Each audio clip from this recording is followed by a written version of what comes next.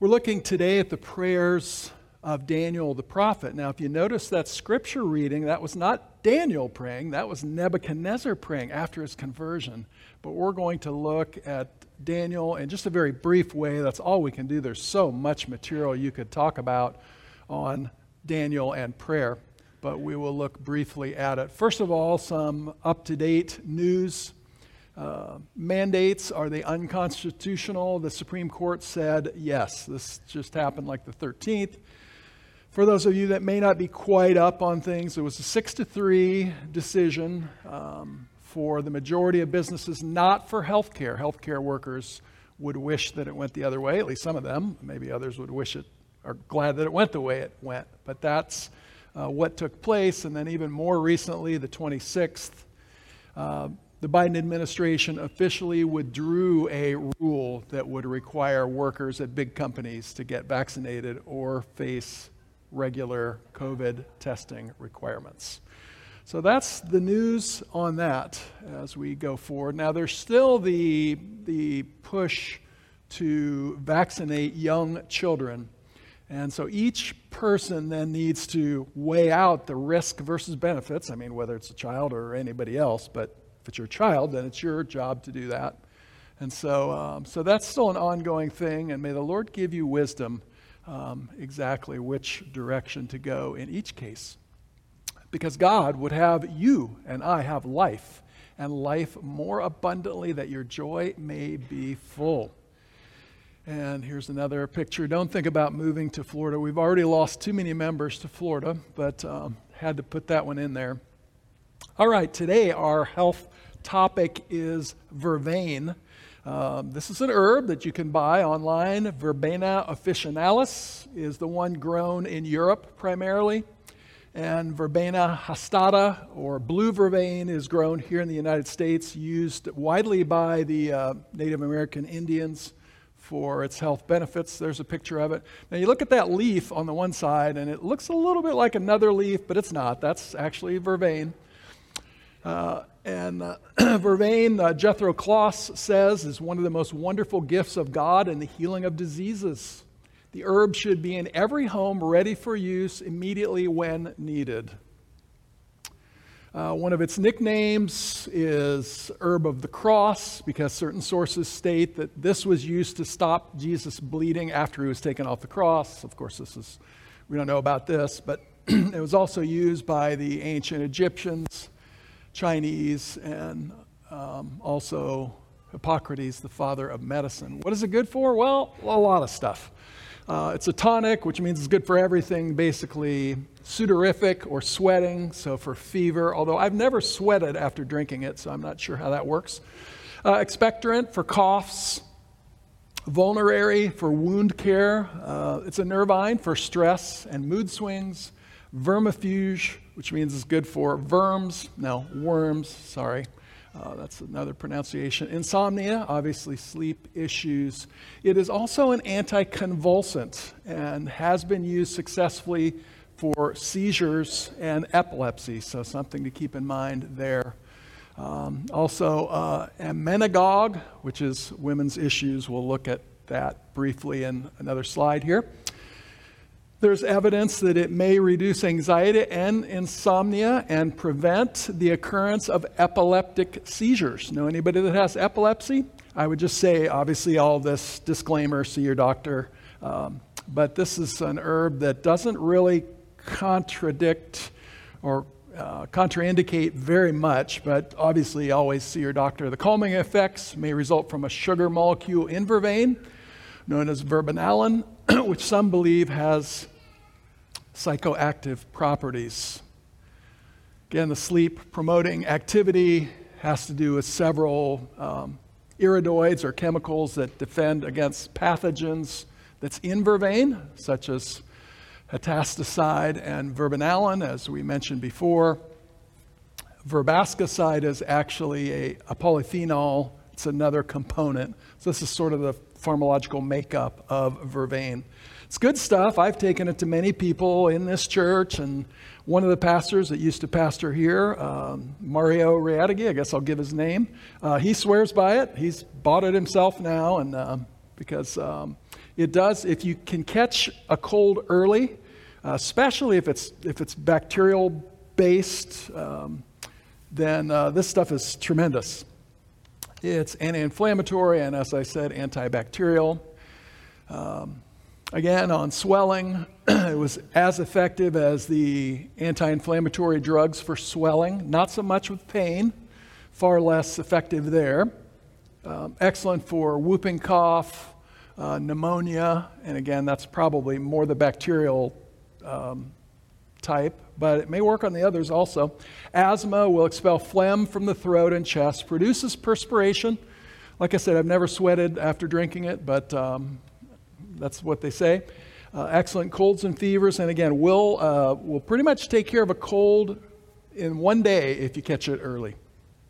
Externally, great on sores, cuts. Internally, for all female troubles, increasing menstrual flow, good in removing bowel, colon, bladder obstructions, and in reversing enlarged appendix, i.e. appendicitis. Treating infections has become increasingly difficult with this thing called antibiotic resistance. Vervain has long been used to treat upper respiratory and UTI infections, and clearly has antimicrobial properties. And even more, Vervain, in regard to bacteria, was able to eradicate 24 strains of disease-causing bacteria, a study found, and is also effective in eradicating the bacteria in the lung tissue, i.e. pulmonary tuberculosis. So this is a great thing. Gets better than that. Colorectal cancer.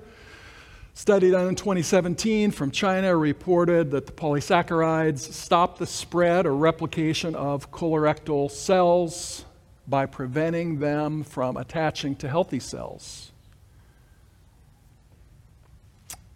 And thus, without the means to bind to healthy cells, a tumor cannot metastasize and invade organs. Limited research suggests that Vervain polysaccharides could help isolate and control tumors in people with colorectal cancer. So this is a great herb to have around the house for so many things. God would have us prosper, 3 John 2 says, and be in health even as your soul prospers.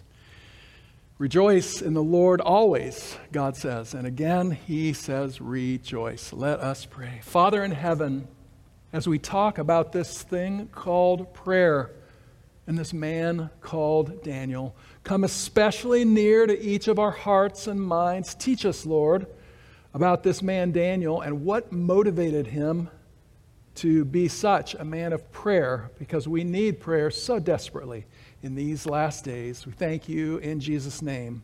Amen. Okay, Daniel chapter 1. If you're not there yet, you can open up your Bibles to Daniel chapter 1, the prayers of Daniel the prophets. Now, I think sometimes when we look at Daniel, we think, well, that guy was he was on another level. I can't ever get to that level. Well, I would say you can get to that level, and God wants us to get to that level. But what is it that motivated Daniel? What was in his heart?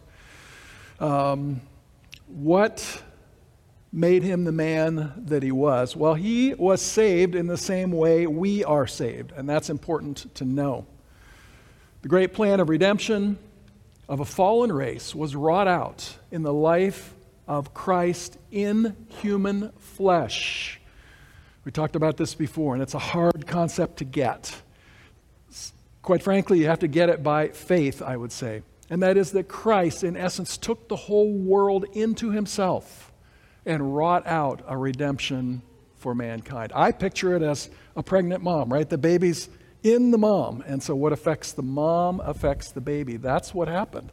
What affected Christ in his life affected you. By his obedience to all the commandments of God, Christ wrought out a redemption for men, that is mankind. This was not done by going out of himself to another, but by taking humanity into himself. Thus Christ gave to humanity an existence out of himself. That's deep, isn't it? to bring humanity into Christ, to bring the fallen race into oneness with divinity is the work of redemption. And oh, what a Redeemer we have today. Another thing to think about with Daniel. Daniel was asked to do a lot, you could say. He was put in a lot of situations, and he came out on top and following God pretty much every time that we have listed. But remember this about God, right? All his biddings are what? Enabling. So what does that mean? That means he never asks us to do anything without supplying the grace and power to do the very thing. Come on and say amen if that's good news. And it makes sense, doesn't it? You wouldn't send your child out in the backyard to do some job and not give them the right tools, right? God gave us the tools to do what he asks us to do. In every case, all his biddings are enablings. Well, Daniel, as he applied this to his life, we see he was divested of self, he was devoted to God, and he was dependent upon God's promises. That's how Daniel came through. That's how we will come through as we move forward. And I love this quote. The approval of God was dearer to him than the favor of the most powerful earthly potentate, dearer than life itself. How is it with you, my friend? Do you realize that you have the approval of God? Ephesians 1 says, we are accepted in the beloved. You've already been accepted. His approval should mean more than anybody's approval on earth. Amen? And if we have his approval, why do we have to impress people here? Amen? He determined to stand firm in his integrity and let the result be what it might. So 4 things we look at in just the brief time we have here this morning. Daniel's conviction, it's chapter 1. His compassion, from chapter 2. His commitment to prayer, especially, chapter 6, to God and to prayer. And then his confession, that is, corporate confession in Daniel chapter 9. All right, well, here we go. Daniel chapter 1. Let's go there now. And you know the context. Daniel is put in the University of Babylon. This was no less than indoctrination and Babylonian brainwashing that was taking place. And yet he stood firm. Now, there's some things he didn't. They changed his name. They said, you're going to attend this Babylonian university for 3 years. Went along with all that, but when it came to what was put in his body, especially food offered to idols and wine, he said no. He said, that's where I make a stand. Now, where is it with you that you make a stand? Do you make stands? I'm sure you do. And Daniel certainly did. And that's where we get to verse 8, where Daniel says this. He says, but Daniel purposed in his heart that he would not defile. That word's in that verse twice. So this was not just something that, sort of a preference. No, this was a matter of conscience to Daniel, right? He would not defile himself with the portion of the king's meat, nor with the wine which he drank. Therefore, he requested the prince of the eunuchs that he might not defile himself. So Daniel was a man of conviction and not compromise. He said, enough is enough. He says, this is where I stand. Now, I will relate this, at least momentarily, to the vaccine, and now the mandate is subsided. But the vaccine in general, if you are convicted to take the vaccine and God has given you peace to do so, I say take the vaccine. If God has convicted you and given you peace. If he has not, then I say I'm happy to work with you for a religious exemption, whatever it takes for you not to. Let God be your conscience. Don't let anybody, do your own risk-benefit analysis and let God lead you. And he will lead you. I think for some, this is really their day. I mean, this is their issue. I mean, they're like, God has put this in my heart, and this is preparing me, and I don't get in the way of that. So either way, I think let God lead you. That's what Daniel did. He was a man of conviction and not compromise. And I want you to see what happens in verse 9, because this is very interesting.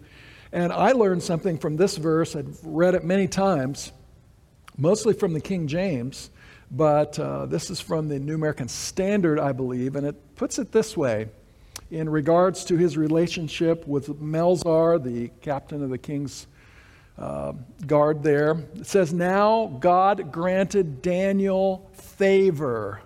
That word favor, for those that know that word in the Old Testament, it's chesed or chesed, which means loving kindness. It's the covenant love of God for his people. It's only used twice in the book of Daniel. It'll be in chapter 9 too, which we'll get to before we close. God granted Daniel favor and compassion in the sight of the commander of the officials. Now that is a little different from the way I had read it before. I had read it, well, he gave Daniel favor with Melzar, which is true also. But this says something else, something additional. God granted Daniel favor and compassion in the sight of the commander. So it's as if the commander saw in Daniel the love of God, the compassion of God, the kindness of God, the covenant love of God.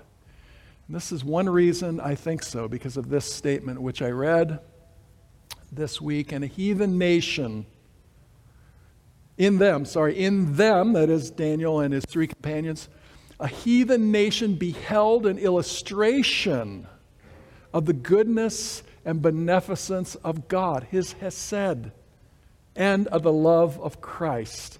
So hesed or chesed, that word could almost be like agape in the New Testament, in the Greek. In their experience, we have an instance of triumph, of principle over temptation, of purity over depravity, of devotion and loyalty over atheism and idolatry. So they saw this in these people. Oh, that God might see it in us. Amen? In faith, they prayed for wisdom, and they lived their prayers. I love that. Isn't that balanced, right? They prayed as if it was all on God, but when it came to their lives, then they lived as if it was on them. That's how one of our old administrators used to explain it. They placed themselves where God could bless them. They avoided that which would weaken their powers and improved every opportunity to become intelligent in all lines of learning. They sought to acquire knowledge for one purpose: that God Almighty might be honored. Amen? That they might honor God. Again, speaking of Daniel and this situation from Prophets and Kings, true success in any line of work is not the result of chance or accident or destiny. It is the outworking of God's providences. That's God's way of remaining anonymous, right? God's working, but you don't see him per se. The reward of faith and discretion, of virtue and perseverance. While God was working in Daniel and his companions to will and to do of his good pleasure, they were working out their salvation.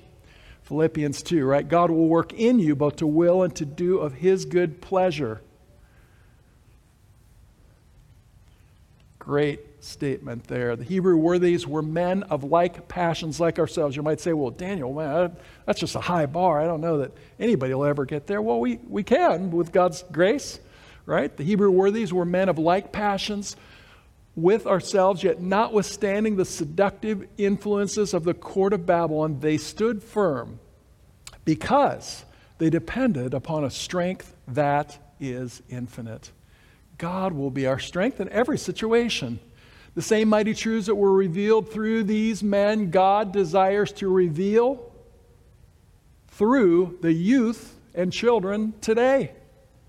The life of Daniel and his fellows is a demonstration of what he will do for those who yield themselves to him and with a whole heart seek to accomplish his purpose. That's Daniel in chapter 1 as he stands, and we know the result of that. Daniel chapter 2, I see Daniel here as a man of compassion, not counterblow. Daniel chapter 2, we know the story. Nebuchadnezzar dreamed a dream, but he couldn't remember the dream. So he got all of his astrologers, his magicians, everybody together and said, look, tell me the dream, or I'm going to burn up your houses, and you're basically toast also. To which they said, that's not really fair, King. Verse 11 of chapter 2 now. It is a rare thing that the king requires, and there's none other that can show it before the king except the gods. Now, they were supposed to be in touch with the gods, so this is basically saying, yeah, we're not. Who except the gods whose dwelling is not with flesh. So God to them was far away. He doesn't dwell with flesh. Oh, but he does, and he did through Christ. But this was their answer. And so their lives were on the line. Possibly some of them lost their lives because the decree went out. And I believe it was probably started from what we see in Scripture there. Verse 12, for this cause the king was angry and very furious and commanded to destroy all the wise men of Babylon. And the decree went forth that the wise men should be slain. And they sought Daniel and his fellows to be slain. Then Daniel answered with counsel and wisdom to Arioch. This is the guy that's going out to do the slaying. The captain of the king's guard, which had gone forth to slay the wise men of Babylon, asking, why so hasty a decree? Arioch explains it, verse 16, then Daniel went in and desired of the king that he might give him time and that he would show him the interpretation.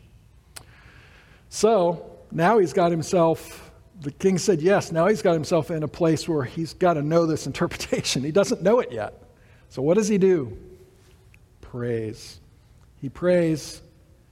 God hears. Skip down to verse 19. Then was the secret revealed unto Daniel in a night vision. Then Daniel blessed the God of heaven.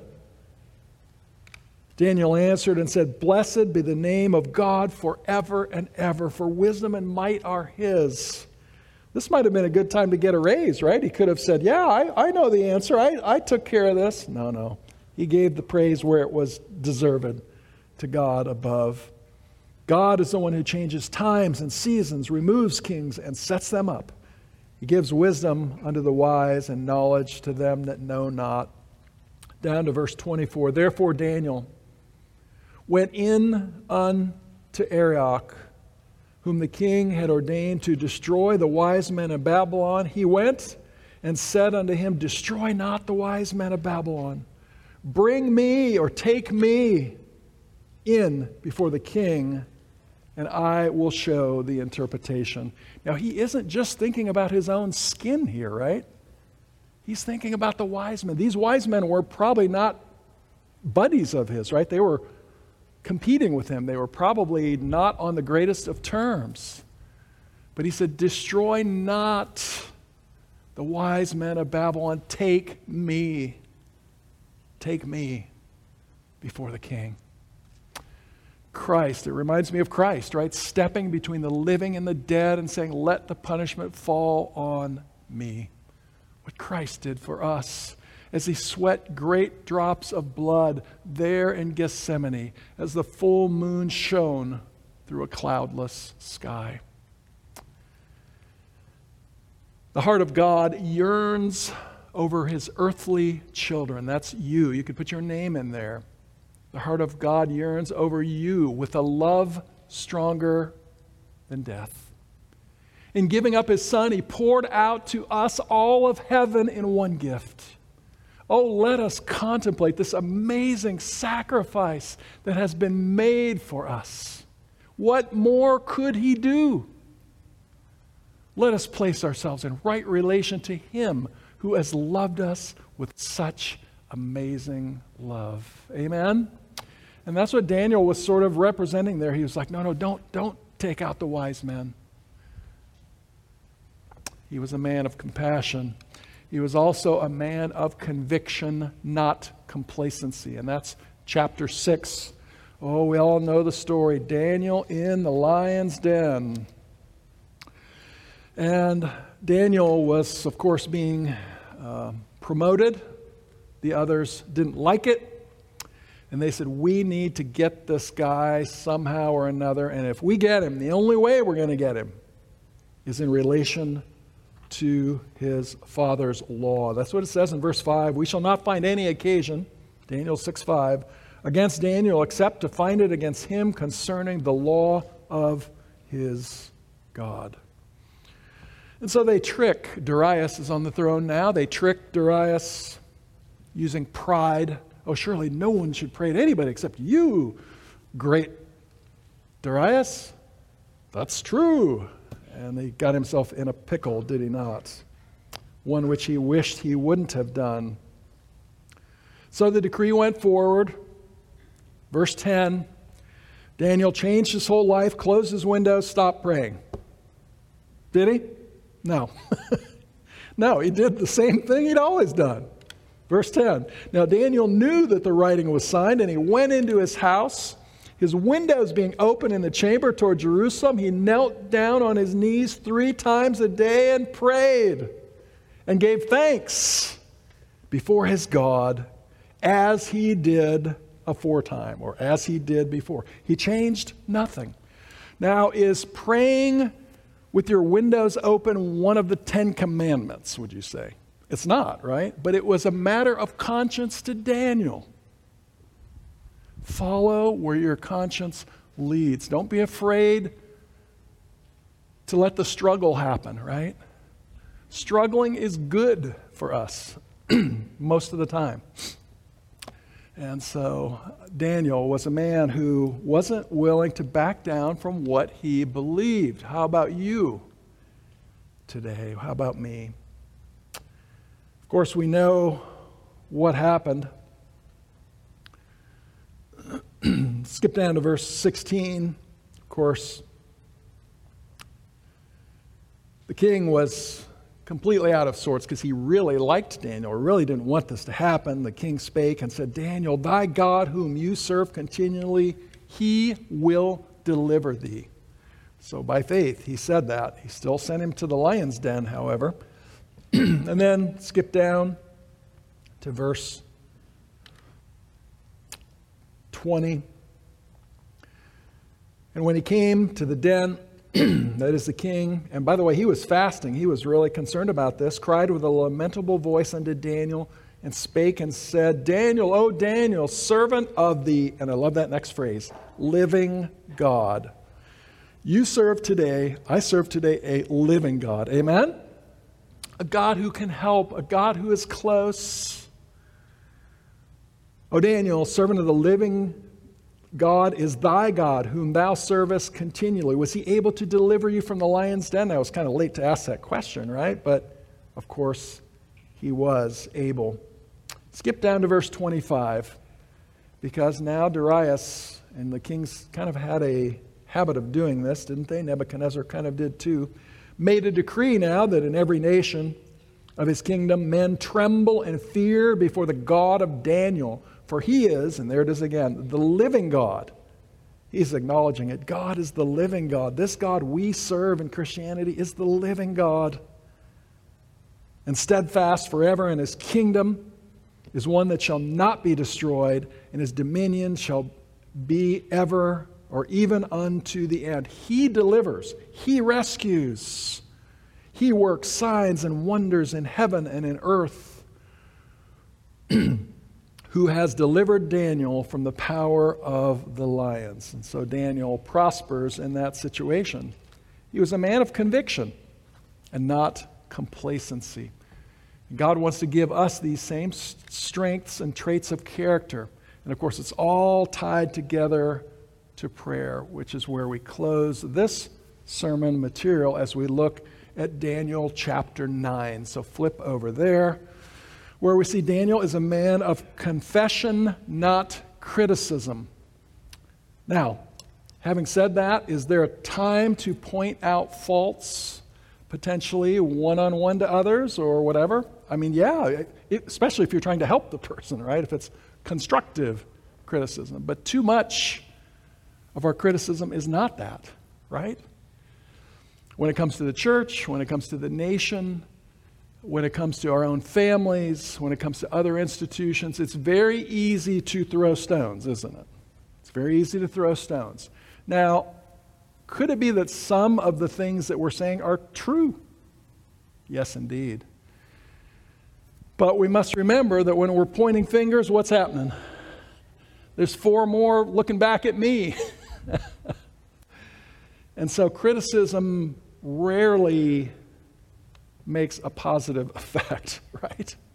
You can call it constructive criticism.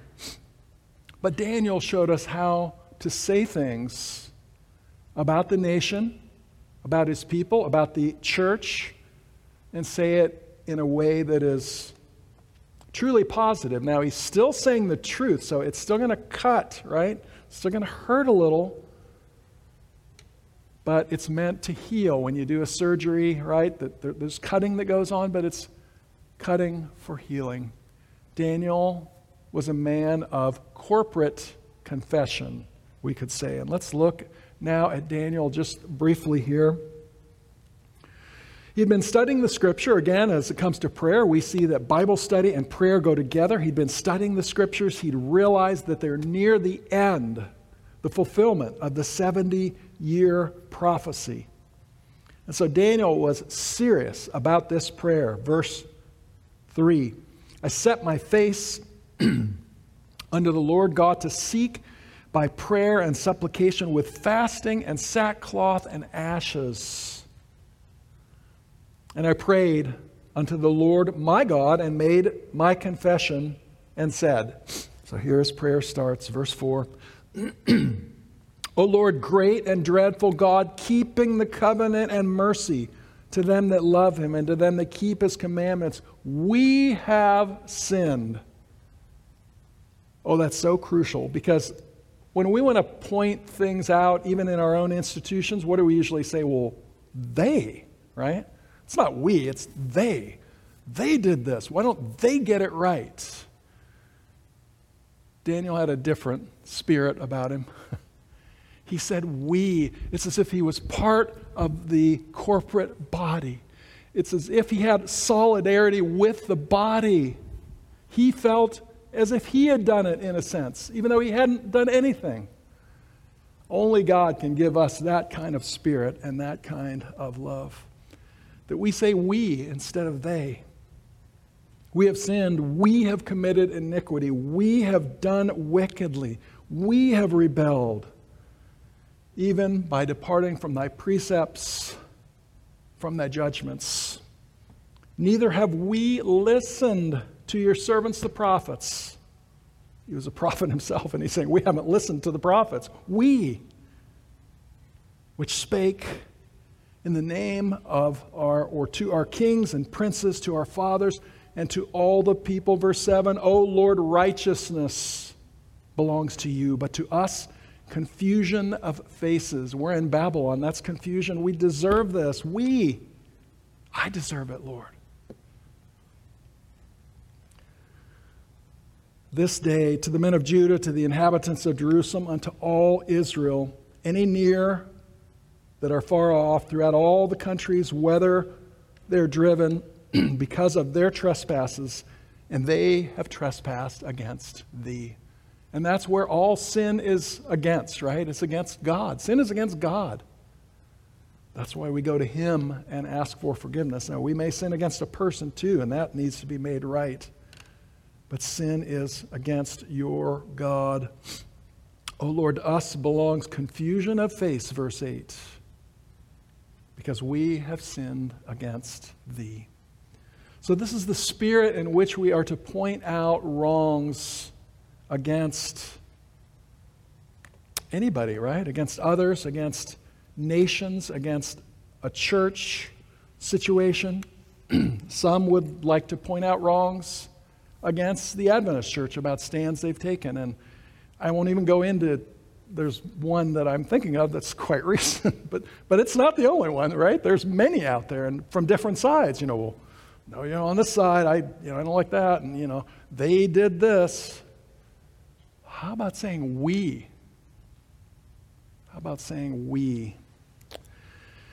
Something's got to happen in this church before Jesus comes. We must learn this lesson, the lesson of we, this corporate solidarity. We're not looking down at others. It's we.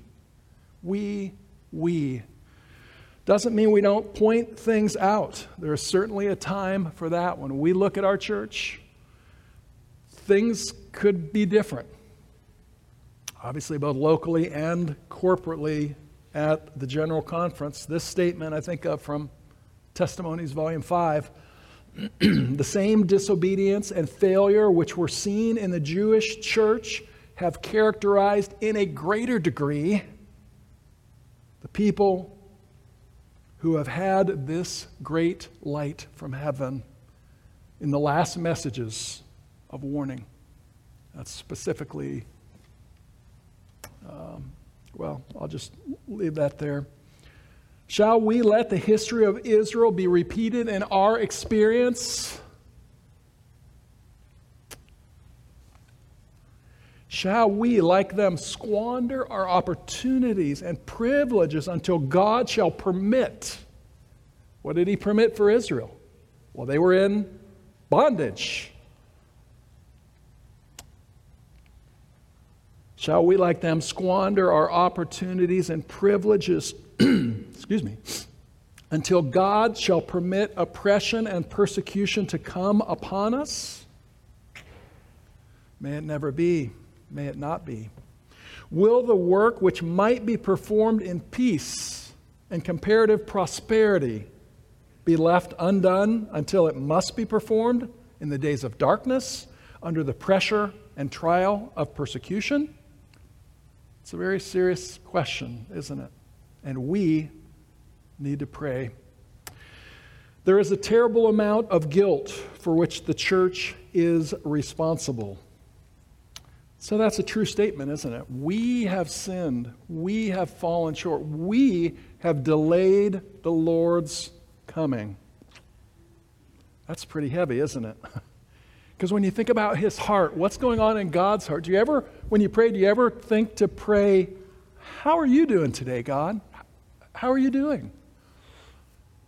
Because He sees it all. Everything that you could imagine that you see, that it's like makes your stomach a little wheezy. God sees it all. If we saw even a little minuscule part of it, it would crush us. But He sees it all. And His dear heart soon will not have that pain any longer. Amen? How many of you would like to hasten that day that God's heart may be made full again? Well, I'm with you. And may God give us a sweet, sweet spirit as we pray, as we say, we, Lord, we. We don't say, we don't have this holier than thou attitude about ourselves or about the General Conference, that they can do no wrong. That's just not the case. But when we point things out, we have this spirit about us, this sweet, sweet spirit.